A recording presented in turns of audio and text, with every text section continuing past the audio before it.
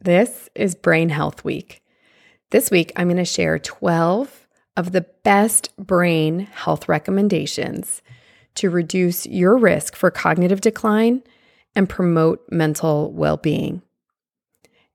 And what I mean by cognitive decline is that it can help to reduce your risk for dementia, like Alzheimer's disease or other related dementia disorders like vascular dementia.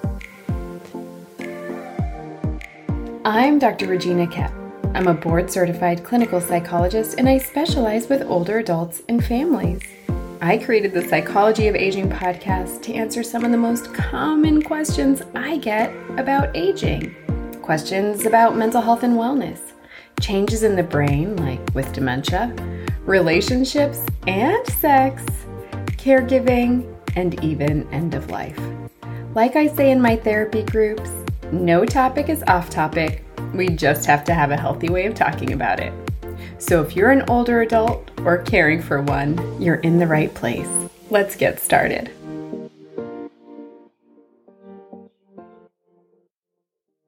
So researchers have been looking at what some of the brain health recommendations actually are and are doing research to see what actually stands up when it comes to reducing our risk for cognitive decline in older adulthood. And I'll share some of this makes sense. It seems like common sense. But what I really like about this research is that a lot of the tips that I'm going to share today are really about how to live your healthiest life. And a lot of the tips that I'm going to share today, you might already be doing. And so it might just give validation for what you're doing and encourage you to keep it up. So as you're listening to these 12 tips, I want you to kind of keep a list. What are you already doing? And what could you be doing more of? And so just kind of jot them all down and put a check mark by the items that you're already doing, and then put a star by the ones that you might need a little more TLC in. And when you come up with the starred items, then look at them and just choose one of the items as a place to get started. Don't start with all of the stars that you need to focus on or change or modify. Just choose one and get started there. Okay, let's dive into the 12 best brain health recommendations to reduce your risk for cognitive decline and promote mental well-being. So the first recommendation is to spend time with your friends and in the community. So if you heard my podcast on how older adults are doing during the COVID-19 pandemic from a couple of months ago, I'll link to it in the show notes. One of the things that research has shown is that older adults are actually quite resilient and that they are tending to focus on quality in their relationships rather than quantity. And so focusing on relationships is really important. And that's been one of the things that helps older adults persevere during the pandemic. So social engagement is essential to brain health. It's interacting with others and feeling connected to other people and doing purposeful activities with other people. It's maintaining meaningful relationships with people. Research shows that social engagement helps us to maintain our thinking skills and slows cognitive decline in later life. Research has also found that socially engaged people have lower risk of cognitive decline and dementia. So here are a couple of ways that you can enhance your social engagement. So during COVID, some of my neighbors have a weekly or twice a week happy hour, and they bring their chairs, bring their drinks, and sit in a driveway outside and socialize. Some of my neighbors also go on a brisk walk together or running together. Some of my neighbors volunteer. So during the political campaign, some of the recent retirees in my neighborhood joined together and created a neighborhood activism group and volunteered for the election. You could also volunteer. So volunteering is really fabulous for older adults, especially volunteering with generations different from your own. So if you're an older adult, volunteering with middle-aged or younger folks. And one of the great things about being an older adult is that you have life experience and wisdom to impart to younger folks. So what we know about older adults is older adults have high rates of resilience, higher than any other age group. And COVID research on coping during COVID has demonstrated this. And so what could be so helpful, potentially, if you're interested, is engaging with local schools or community centers to mentor youth, especially during this public health crisis and mental health crisis that we're in. Older adults are proving to be the most resilient during the pandemic, and the people who are the most vulnerable are 18 to 24-year-olds. And so if there's a way, if this inspires you to connect with young adults, that might be a really cool and productive and helpful way to share your wisdom. So what makes social engagement so good for the brain? So social engagement has been shown to reduce stress. And when we have less stress, our brains are happier, they thrive. When we have more stress and higher rates of cortisol, that's unhealthy for our brain. And we'll talk about that in one of the later tips. There's a use it or lose it principle around brain health. And so if we have to engage socially, we have to stimulate our cognitive skills and our thinking skills, our problem-solving skills, our communication skills, and that can help our brains. It also increases our network of emotional support, and that is wonderful for our brain.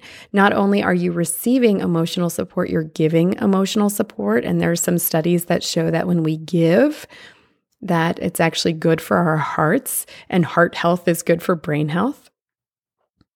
And it actually also gives us access to information and resources so that we have a better sense of problem solving and opportunity and helpfulness for ourselves and for others. There's a sense of empowerment when we are better informed and know where to find resources. So the first tip is to be socially engaged. So number 2 is to avoid excessive alcohol or other illicit substances. So if you do drink in moderation. So this begs the question, well, what is the recommended dose then for moderate drinking? So according to the AARP Global Brain Health Council, which is a collaboration of internationally some of the experts, international experts on aging and brain health, recommend that if you do drink any alcohol, it should be done only in moderation, meaning 1 drink per day for women and 2 drinks per day for men. As we age, our body processes alcohol differently, and so experts recommend older folks consume even smaller quantities of alcohol. There's been a lot of discussion about whether red wine is good for the brain, and this is likely because the Mediterranean diet includes wine consumed with meals, and that's a recommended diet. And generally no more than 5 ounces of wine daily for women and no more than 10 ounces of wine daily for men. And really, it's only the red wine on brain health was reported in studies on the Mediterranean diet. And that might be due to the polyphenols, which are micronutrients found in plant-based foods that exist in many red wines. These micronutrients are thought to act as antioxidants, which affect blood pressure and which are not typically contained in spirits or beer. And so if you're not drinking red wine, the recommendation is not necessarily to start drinking red wine. There are other ways to get micronutrients that don't include the other aspects of alcohol that are not great for your brain. And so if you're not drinking, don't start adding red wine. There are other ways to incorporate micronutrients. If you are already drinking, then the recommendation or the standard drink is only 1 drink per day for women and 2 drinks per day for men if you are drinking at all. So speaking of alcohol and nutrients, the third recommendation is to eat a nutritious diet. So the 2017 AARP Brain Health and Nutrition Survey found that people who often eat a well-balanced and nutritious meal also reported better brain health. Among individuals age 50 and older, 75% said they ate well 5 to 7 days per week, reported that their brain health and mental sharpness was excellent or very good. And only about 40% of those who said that they rarely or never ate well reported their brain health as only high. What's good for your heart is good for your brain, and nutrition is essential for heart health and brain health. Really, a nutritious diet, the gold standard is that a nutritious diet is just part of your lifestyle, not an add-on. So research shows that long-term healthy eating habits promote good brain health, and you can benefit from changing to a healthy diet at any age. Research shows that the typical Western diet for everybody in the US that's like high in salt and sugar and excess calories and saturated fats is not good for the brain. So research has looked at diets that are healthier for the brain and found that the Mediterranean diet, the DASH diet, the MIND diet, and the Nordic diet show good results for brain health. A plant-based diet that's rich in a variety of fruits and vegetables, particularly leafy greens and berries, is also associated with brain health. And it's recommended that you get fish, not fried fish, but fish, at least weekly that's high in omega-3 fatty acids. And finally, to be mindful of your salt intake. So salt, excessive salt intake can contribute to high blood pressure, and heart health, as I've mentioned before, is directly correlated with brain health. So the healthier our hearts, the healthier our brains.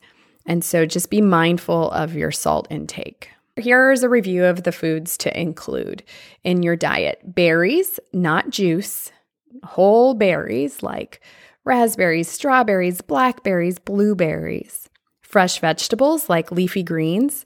I'm trying to make a green smoothie every day. I add apple, frozen pineapple, kale, and spinach, and it's so good. Healthy fats like those found in oils and extra virgin olive oil. Nuts. Almonds might be a good snack. This is where your dental health is also really important. Can you chew nuts? And so being mindful about that. Fish and seafood are also great for your health. Not fried, though. Maybe grilled. And then you'd also want to include beans, fruits, in addition to berries. So like I said, apple and pineapple. Low-fat dairy like yogurt. Poultry might be okay, like chicken and turkey, and other grains. Quinoa, anyone? And then the recommendation is to limit fried food, pastries. Can I just sneak a pastry in? I love pastries. Processed foods, red meat products, and whole fat dairy like cheese and butter. And finally, salt. I'm going to link to the Global Council on Brain Health's recommendations on nourishing your brain health with their food recommendations. It's called Brain Food. And so you'll have a list of what's recommended and what's not recommended, a more thorough list. Let's move on. So, of course, you know that alcohol and diet affect heart health. So let's talk a little bit more about why it's so important to maintain your heart health. So the better able you are to manage your heart health, the lower your risk for any type of dementia. So when we have conditions that clog the arteries of the heart, they also clog the arteries of the rest of the body, including the brain, which also lead to heart disease and heart attacks, strokes, vascular disease, and vascular dementia. There is more and more research linking Alzheimer's dementia to the same risk factors that cause heart disease, strokes, and vascular disease. So when we experience obesity or high blood pressure, high cholesterol, and diabetes, our risk for Alzheimer's dementia also goes up. Here's what's important to know about heart health. In addition to what I'm sharing for these 12 recommendations, you'll want to, if you have a family history of heart disease or a family history of dementia or mild cognitive impairment, you can still reduce your risk of developing dementia by simply having a heart-healthy lifestyle. So that means we're engaging in the activities, the 12 recommendations that we're talking about today, including diet and exercise and quitting smoking and in promoting your social life. Here's what's also important. If you have a family history of heart disease or diabetes, it's really important that you work with your medical provider on managing those conditions.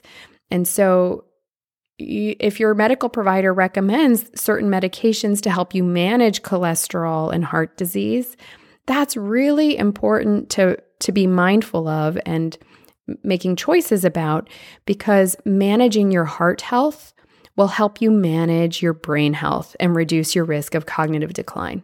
So the take-home message is to work with your medical provider on ways to optimize your heart health. Number 5 is exercise. Experts agree that physical activity has a positive impact on brain health. A physically active lifestyle is important, and that provides benefits for brain health. So walking, using the stairs if you can, gardening, after dinner doing the dishes, standing up at the sink and moving around a bit, and purposeful exercise like taking a brisk walk or taking a bike ride or strength training or a Pilates class provides benefits for brain health as well. I'm going to share some research from Lisa Mosconi. She's the director of the Women's Brain Initiative at the Weill Cornell Medical College in New York. And she is a neuroscientist who specializes in Alzheimer's prevention research. Let me share some of the research that she's done on exercise and brain health. Her lab studied 120 sedentary adults, sedentary meaning they didn't have much physical activity. 60 of them were assigned to a brisk walking program where they walked as if they were late for an appointment. That means that's what brisk walking is. And for 40 minutes, 3 times a week. The other half of the group were assigned to a toning regimen that included yoga and stretching, but did not include brisk walking. It was a more mild sort of toning activity. So a year later, the stretching group showed 1 to 2% brain shrinkage, which is normal in older adults, so not terribly concerning, just status quo. And the walkers, on the other hand, who, remember, walked for 40 minutes 3 days a week briskly, had a 2% increase in brain size a year later. This increase specifically took place in the memory centers of the brain and produced a measurable improvement in memory performance, rolling back the clock by 2 years. Her lab also, and Lisa Mosconi also talks about ways that physical activity counteracts many aspects of our genetic DNA makeup. And so we can turn back the clock and reduce genetic risk by exercising. What are the recommendations for exercise? So the recommendations, experts agree, are to follow the public health recommendations of 150 minutes of weekly moderate intensity aerobic activity and 2 or more days a week of moderate intensity muscle strengthening activities. So that means about 30 minutes a day, 5 days a week of aerobic activity and strength-based and muscle strengthening activities. In addition to that, they recommend leading a physically active lifestyle throughout the day. So what does that mean? That means that, like I said a minute ago, you might take the stairs instead of the elevator, that you might park further away from your destination so you have longer distance to walk. Maybe you wear a pedometer watch where you calculate your steps and make sure that you're just moving around throughout your day. So just being active, gardening, maybe going outside with your grandkids, taking a leisurely walk with a friend, walking to a neighbor's house, getting the mail every day, those sorts of things.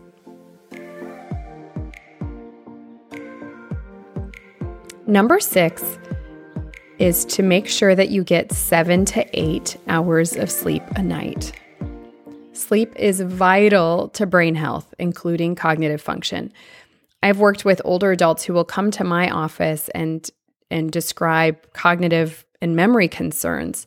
And when I do an assessment, we discover that their sleep is impaired in some way, like maybe they have insomnia or maybe they have sleep apnea and they're not getting good sleep, and so their brain is not working so well. One of the rule outs for a dementia disorder is to make sure that there is no sleep disorder getting in the way of cognitive function. So, as I said before, sleep is vital to brain health. Sleeping on average 7 to 8 hours a day is related to better brain health and physical health in older adults. And a regular sleep-wake schedule is also connected to better sleep and better brain health.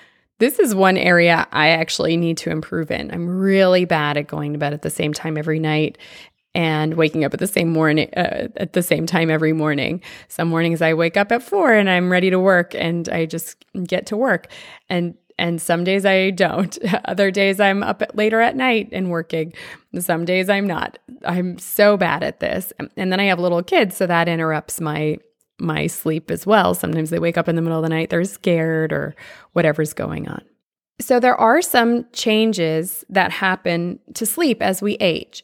Sleep becomes less deep and there are more awakenings at night. Like maybe you have to go to the bathroom more often. That's very common. Sleep, and it could, be harder to go back to sleep. Sleep becomes more vulnerable to disturbances. So you might be experiencing a physical change or a health change and might have more pain, and that might be keeping you up at night. If you're not getting outside and seeing natural light, or you don't have enough physical activity, that could affect your sleep at night. And so, or if you're drinking too much or using other substances or smoking a cigarette before bed, that could keep you awake. Certain medications that you're prescribed can affect your sleep. Menopause can affect your sleep. Stress can affect your sleep. We know that sleep disorders are more common with age, but here's the good news. Sleep disorders are highly treatable by therapy. There's a cognitive behavioral therapy for insomnia that is highly effective for older adults.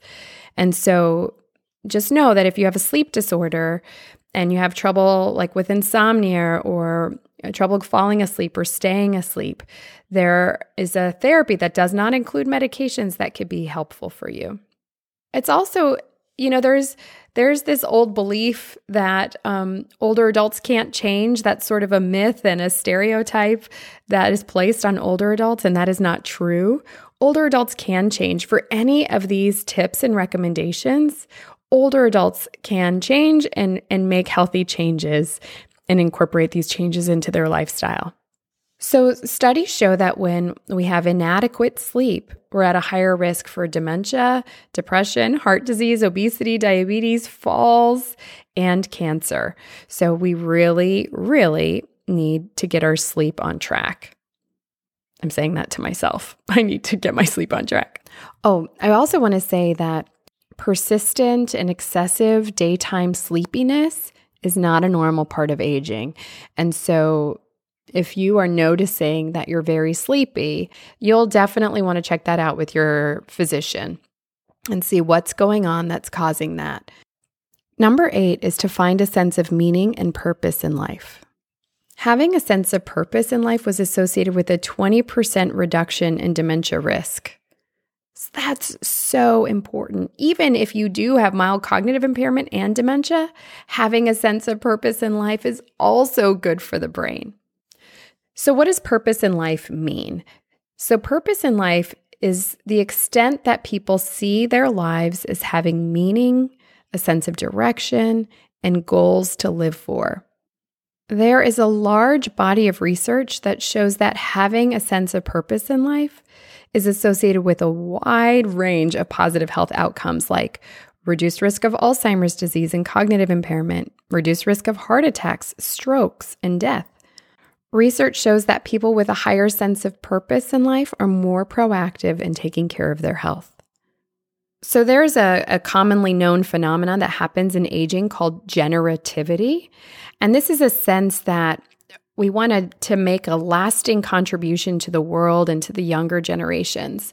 And so throughout life, generativity can occur in numerous ways, like parenting and mentoring and caregiving and civic engagement. And so the more that you are able to engage in finding and cultivating a sense of purpose in your life, whatever that means for you, the healthier your brain will be. Okay, here's another one that's really, really important and often goes under the radar, but I want to change that. Number 8 is thinking positively about aging. So ageism, which are stereotypes and bias and discrimination based on age, influences the way we think about ourselves and each other as we age. And it is harmful. Or, there's that old saying, old dogs can't learn new tricks. And so I've heard people say that, and even in medical systems about older adults, which is false. Of course, older adults can learn new things and benefit from change. And so when we have negative views about aging, this directly affects our lifespan. So people who have negative views on aging, like believe that it's normal to have depression when you're older, that it's normal to need care when you're older, that you become childlike, that you regress. All of those thoughts are negative about aging and also not true about the grand scheme of aging. And so, but directly affect how we age. So Becca Levy, who is a researcher at Yale, has hundreds of studies about ageism and the effects of ageism on mental health and healthcare. And I recently did a big webinar for health providers within the Veterans Health Administration nationally, and maybe 500 health providers were there. And I was teaching about the effects of ageism on health and mental health care. And so ageism, when we have negative beliefs about aging, we're more likely to experience a heart attack. We're more likely to develop dementia and cognitive decline. That's huge. Simply shifting the way you think about aging can shift your risk for dementia and heart disease and mental health conditions and so many others. So in 1 year, ageism cost the United States $63 billion and resulted in more than 17 million cases of the most expensive health conditions like cardiovascular disease, chronic respiratory disease, musculoskeletal disorders, diabetes, mental health conditions, dementia, cancer, injuries, smoking. And we could change that. Ageism is linked to cardiovascular events. So in a Becca Levy study, one of her studies found that people who held more negative age stereotypes were significantly more likely to experience a cardiovascular event over the next 38 years. So if you had a negative belief when you were 30 about aging, when you were in your 60s, you were more likely to have a cardiovascular event. In another study, she found that those who had negative age stereotypes were 2 times as likely to have a cardiovascular event after the age of 60. Ageism is also linked to Alzheimer's disease. So in one of Becca Levy's studies, in groups with a greater negative age stereotypes, there's a part of our brain, the hippocampus, which is important for memory, and is also significant when it comes to Alzheimer's disease. She found that the rate of the volume decline in the hippocampus was 3 times the rate of decline than if you had positive views about aging. And also related to Alzheimer's disease, there was greater accumulation of amyloid plaques and neurofibrillary tangles. And that's what happens in the brain when you have Alzheimer's disease.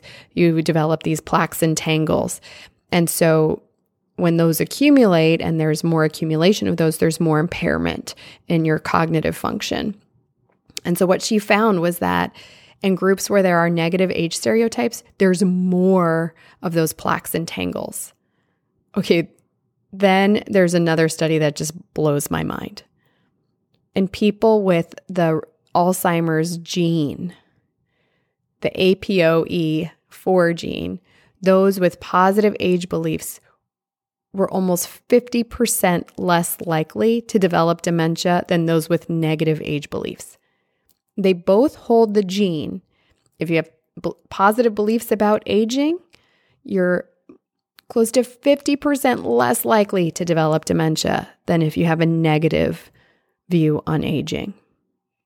So let's shift the way we think about aging to a more positive, accurate view. Okay, that's maybe one of my most favorite recommendations. Number 9 is to engage in enjoyable activities and hobbies and spend time in nature. I had an episode where I interviewed Dr. Paula Hartmann-Stein, and we talked about the benefits of spending time in nature. And even if you're living in a long-term care community and you're bedbound, even having pictures of nature or birds in your living environment or animals come to visit you or a window, looking out the window has been shown to improve brain and mental health.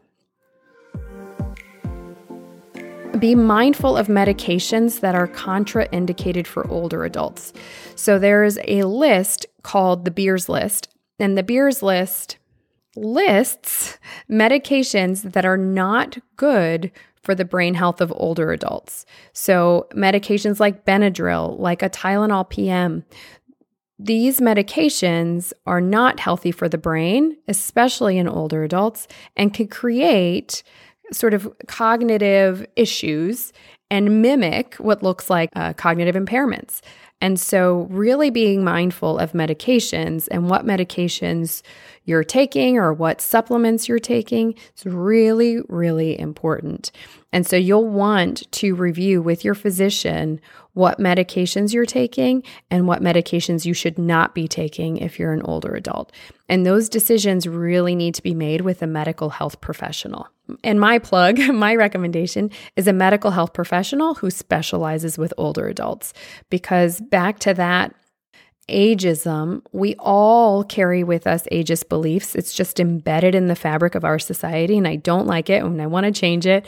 But until we get a mass collective movement around us to change it, we need to be working with physicians and mental health providers who specialize with older adults, because they'll be more aware of what's typical with aging and what's not typical with aging, what's contraindicated medications, and so on. Number 11 is if you're smoking cigarettes or near other environmental toxins, to stop if you can. So to stop smoking, to stop exposure to other sort of environmental toxins. When I was growing up, I remember lots of people smoking. I was even burned by a cigarette accidentally. Somebody was sitting at a chair and turned while they were talking, and I was standing right there and they burned my arm accidentally. And so when I was a kid, so many people smoked in the 70s and 80s. And that's really shifted. The other day we went on a hike, my little family and I, and there was somebody standing outside smoking, and it was so unusual to see somebody smoking. But if you are smoking and you're an older adult, consider stopping. And stopping will help your brain health and will help your mental health. And there are some great resources for stopping smoking, and I highly recommend them. You could talk with your doctor about Nicorette sort of gum, a medication that might help reduce cravings. And then a stopping smoking group or a smoking cessation group could be very helpful as well. And number 12, my all-time favorite, is to get treatment for mental health conditions like anxiety and depression. So anxiety and depression are not normal parts of aging. Depression is, however, the most prevalent mental health condition among older adults. And I want to let you in on a secret that should not be a secret. So let's shout it from the rooftops. Depression is highly treatable in older adults. In fact, treating depression in older adults, you get the same benefits and effects as if we're treating depression for younger adults. Depression is highly treatable. It's the most treatable condition among older adults. It's really important that you work with a provider who understands this, a mental health provider who understands this, because you don't want a provider who hasn't done their work around ageism If you're an older adult, you want a provider who believes that you can manage your depression and get better, because you can. And so it's really important to get treatment for mental health conditions like anxiety and depression. We know that untreated mental health conditions in older adults increases the risk for dementia disorders. When we have high levels of stress that go untreated, or we have high levels of anxiety or depression that go untreated, or stress that goes unmanaged, that increases our risk for dementia and cognitive decline. And there are great tools for helping you to manage stress and depression and anxiety, and really effective treatments for older adults that don't include medication necessarily.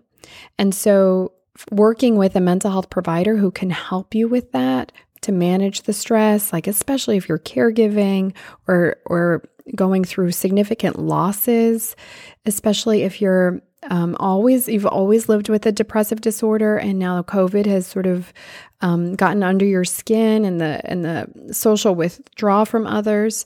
Please get help for mental health and stress-related conditions.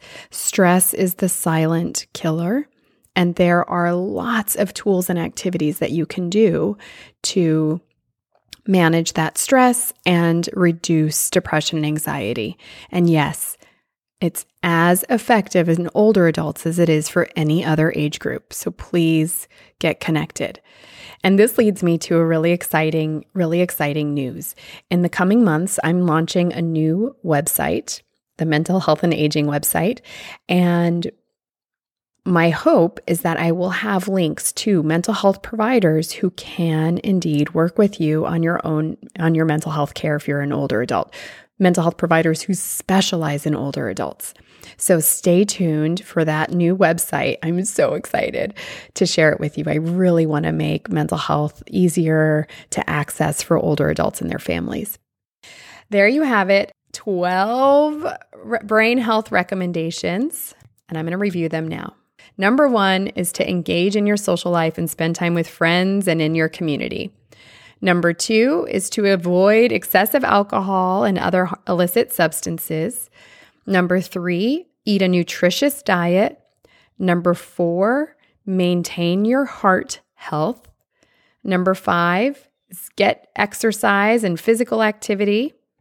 Number 6, be sure to get 7 to 8 hours of sleep a night. Number 7, cultivate a sense of meaning and purpose in your life. Number 8 is shift the way you think about aging to a more positive view of aging. I have a great podcast where I interview Ashton Applewhite, and she talks about becoming an older person in training and combating ageism. It's great. I'll link to it in the show notes. Number 9 is to engage in enjoyable activities and hobbies and spending time in nature, mindfulness, which I didn't talk about, which would be great here, practicing gratitude. All of these things help to manage stress. Number 10 is to not take medications that are contraindicated for older adults, and to work with your physician on reviewing which medications are best for you or you might not need or might be harmful to your brain. Number 11 is to avoid smoking and other environmental toxins. And number 12 is to get treatment for mental health conditions like anxiety and depression. Now, I would love to hear from you and to hear which of these strategies you're already using to cultivate brain health and which you would like to do more of.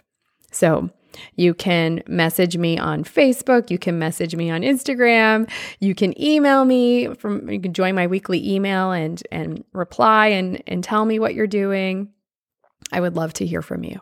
And stay tuned for my very exciting new website, which will have more resources on mental health and aging and will help to promote access if you're looking for a mental health provider for an older adult in your life. If you are concerned about a loved one with memory loss, download my free memory loss guide. In it, I talk about the signs to be mindful of. I talk about the benefits of early diagnosis of dementia and what to do if you're worried that your loved one is showing some of the signs and symptoms of dementia. So head on over to the show notes and download that free memory loss guide now. That's all for today. Now it's your turn. All you have to do is subscribe, leave a review, and share this episode with others so that they can be part of the conversation too. One last thing, a special thanks to Jasmine Joyner, our Psychology of Aging podcast intern, for all you do. Lots of love to you and your families. Bye for now.